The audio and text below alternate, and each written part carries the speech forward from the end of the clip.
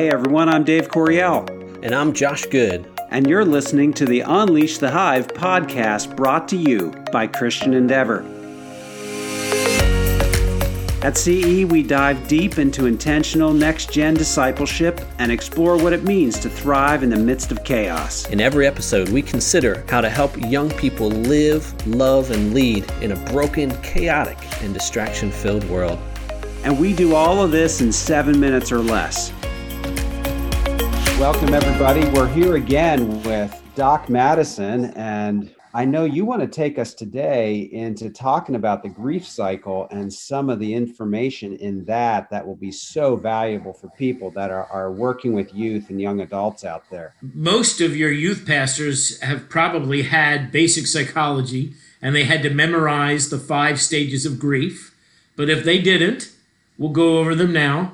And these stages happen to everybody whenever there is a loss. And that's something that they've changed over the years. When Elizabeth Kubler-Ross first wrote the book, Death or Dying, we only talked about grief in the loss of a loved one, a death. Sure. Now we know that you can grieve over almost anything that is important to the individual. So the first step when you grieve, when you find out that there's been a loss, is denial.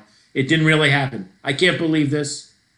Denial is the first stage. The second stage then is anger. How could this happen? And then we bargain. Well, if nobody's feeling badly, maybe we shouldn't wear our masks. Maybe we could all get together in the backyard and socially distance youth group or fellowship or worship. And we try to find a way to bargain to make it better. Finally, there comes depression, which we've all felt, that wet blanket sadness. You get out of bed in the morning and then you say, I don't even want to get out of bed in the morning. And you have things that you like to do or want to do, and you don't even want to do those anymore. How many friends can you kill on a video game? I've killed you for 7 months. I don't want to kill you anymore. And friends are like, I want to play. And you're not there today. You are depressed and anxious. I don't want to Zoom anybody anymore. Can I look a real person in the eye? Right. And then finally, and this is the tricky part, the last stage is acceptance. And it used to be, and I'm an old dog, it used to be that we taught people that grief was a staircase, and you walked up each step, and when you got to the top and you hit acceptance, you moved on, you were cured from grief. Well, now we know that grief is more like a spring, and it goes around. And you can go through all of these stages in a day. You can go through them in a week. You can think, I've got this whole pandemic thing worked out. And then you realize, I was in the homecoming court last year, and there's no homecoming this year. And I'm not going to get to wear the crown. And I'm not going to get to ride in the car around the track at the football field. And then you're all the way back at the beginning. How could this happen? How could this happen? Why is this happening to me? And there you go. You start all over on the thing.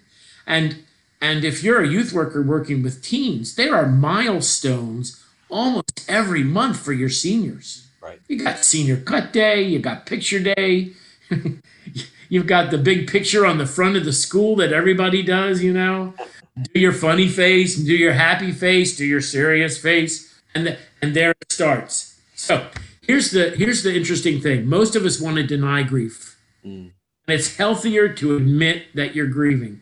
Somebody says, how you doing? I'm fine is not the right answer.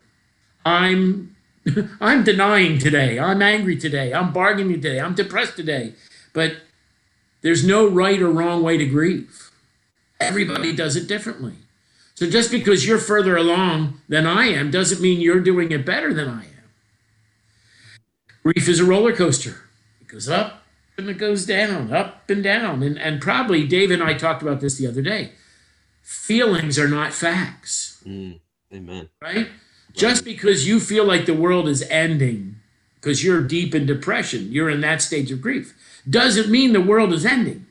The Mayo Clinic has done some writing on this issue for the entire nation. They're like, you need to deal with the fact that you're going through this process. And they're talking about journaling or drawing. Some of the kids in youth groups are amazing artists. Some are songwriters. Do something. If you can't say it, get it out on a piece of paper. You may feel that the world is an unsafe place. And yet, I want you to hear this. God is still in control. We as the church aren't saying that enough. It's always been an unsafe world. There's always been the flu. There's always been the colds. There's always been cars when you and I don't know the electric cars, you can't hear them. That's right. Right? Yes. They are the most dangerous thing on the road. You can't hear them coming. So the world is no more or less dangerous for you today than it was a year ago or 10 years ago. It's just a different kind of danger. Social media is dangerous. Go on, see the good things that are happening, but please do not get involved scrolling and scrolling and scrolling and scrolling and forgetting that there's other things that you can do. You got to make sure you take care of yourself. You got to eat regularly. You got to rest and sleep. Exercise, go for a walk, and be kind to yourself. It's because you are feeling depressed is not a bad thing. It happens. You're allowed to be depressed. And realize that this cycle is going to keep going until we're all out. And then what are we going to do? We're going to grieve over what we lost while we were in the pandemic. Grieving is not going to go away. Talk to somebody, tell them how you feel, be honest, and if you can, emote in some way.